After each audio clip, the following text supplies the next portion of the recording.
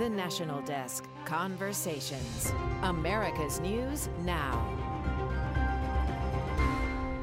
I'm Jan Jeff Code, and welcome to episode 30 of the National Desk Conversations. Every weekday, we invite newsmakers onto our morning television broadcast to discuss topics everybody's talking about. On today's podcast, we revisit our conversation about the botched withdrawal from Afghanistan with Marine Lieutenant Colonel Stuart Scheller.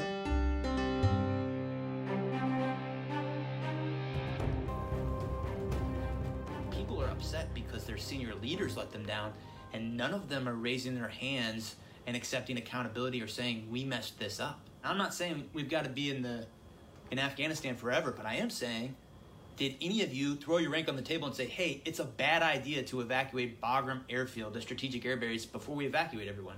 Did anyone do that? And when you didn't think to do that, did anyone raise their hand and say, we completely messed this up? Well, that was Marine Lieutenant Colonel Stuart Scheller, who received overwhelming support after he posted his frustration on YouTube following the botched Afghanistan withdrawal. But speaking out cost him his job. He was sent to a military prison and discharged for criticizing the nation's top leaders. And joining us right now to share his story is Lieutenant Colonel Stuart Scheller. Colonel Scheller, thank you for joining us. Welcome to the National Desk, and thank you for your service. Thank you, Jan. Excited to be here and get the opportunity to talk to your guest. You posted that viral video following the bombing at Kabul airport in Afghanistan that killed 13 U.S. service members. No doubt a horrific moment for the military and for America. As someone who has been on the front lines and fought so hard for this country, what thoughts were going through your head as you posted that video? Absolutely. It was very personal to me. It wasn't something that just happened to me that day. I was watching the events of Afghanistan unfold real-time, social media over 2 weeks. There were some statements that were made by my senior leaders that were incongruent with what I perceived to be the problems. I thought the problems were senior leaders. The junior enlisted wins every single tactical battle, and we have senior leaders between the operational combatant command level and the National Security Council, strategic, presidential, executive level that are consistently failing, and which is, in my diagnosis, why we have failed the last two wars. And so when my old Unit 1-8 got put in a place around the Kabul airfield where they were really set up to fail, and that attack happened on 26 August, I felt the need to speak out because I just knew no one was going to be held accountable. And quite honestly, I didn't know if senior leaders even understood what the problem was, and I thought a public conversation was very important. Who should be held responsible? What does accountability look like in a situation like this? In my opinion, the military person that should be responsible is General McKenzie, the CENTCOM combatant commander. Most people understand who General Milley is. He's the chairman of the Joint Chiefs. But quite honestly, the chairman of the Joint Chiefs and all of the service chiefs are not the service providers downrange. That's the combatant commands, and most Americans just don't understand that. So General McKenzie is the person that should have advised. Now, when he testified against Congress, said that he advised the president that we should have had 2,500 troops, and the president rejected that. In my opinion, it's the military commander's responsibility to convince the president and the National Security Council why you need a certain force level. He failed to do that. Then, once he was told what the restraints were on his plan, he had the option to resign. He did not. At that point, he assumes responsibility. He doesn't get to go back and say, well, no, I told the president he should have done something different. No, General McKenzie is responsible, and I've been calling for General McKenzie now that I'm off a gag order. The president just came out 2 days ago and announced his replacement. I don't know if that's a coincidence, but he seems to be running for the exit this spring. Well, the end of the video stood out to me that you posted. I want to play it for our viewers at home so they can take a listen. I have been fighting for 17 years.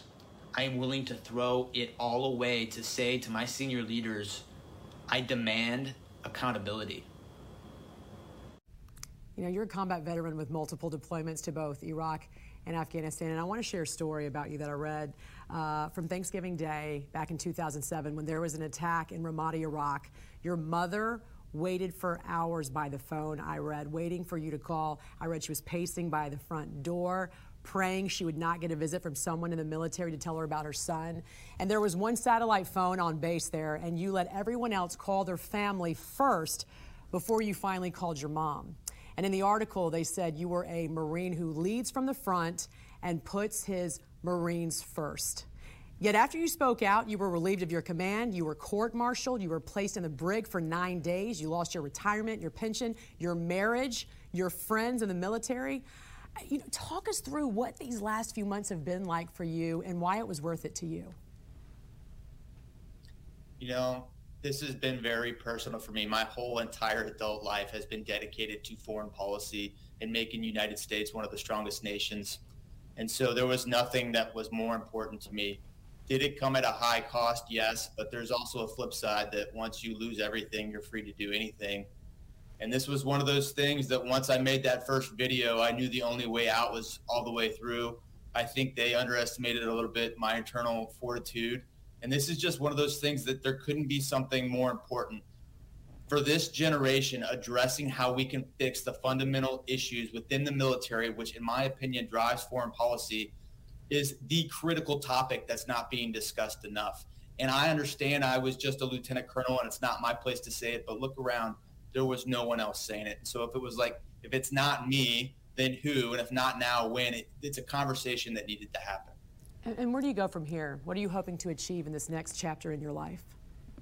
Yeah, that's the million-dollar question, Jan. I'm dedicated to making foreign policy better. Politics is probably the place where that makes most sense. If there was a bumper sticker, believe we need leaders, not politicians. But this ordeal has taken so much out of me mentally, physically, spiritually, that I don't think I personally will be jumping into the race in 22, but I've developed a coalition of veteran candidates that I think transition well into leadership roles to do some of the things that we need to be doing up in Washington. So I plan to support them through the 22 election cycle, and then I'll reassess the political landscape in 24.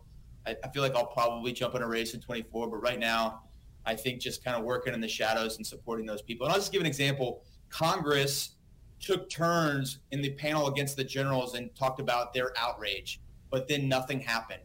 The way Congress holds the generals accountable is through the DOD budget. And we didn't have one single congressional member that stood against the DOD budget and asked for metrics of effectiveness, that asked for accountability on the one lever of control that they have. And so that's just an example for me. When it's convenient to seem angry, you can, but when it actually takes internal fortitude and goes against your self-preservation as a Congress member, I didn't see anyone doing what they needed to do. And so I think we need leaders, not politicians. I do believe change can happen. I think I've been overwhelmed with the amount of people that just tell me this is the way it is and you can't change it. I fundamentally disagree. I think we can change it. It just requires people to have the courage to step up and do what needs to be done. Lieutenant Colonel Stuart Scheller, we appreciate your service to our country. Thank you for joining us, and best of luck to you. God bless you. That's episode 30 of the National Desk Conversations. Join me each weekday morning from 6 to 11 Eastern for the National Desk, America's News Now. Check your local listings, or you can stream it on our website, thenationaldesk.com. Our podcast comes out twice a week with fresh newsmaker interviews. The conversation continues. Until next time, from the National Desk, I'm Jan Jeffcoat.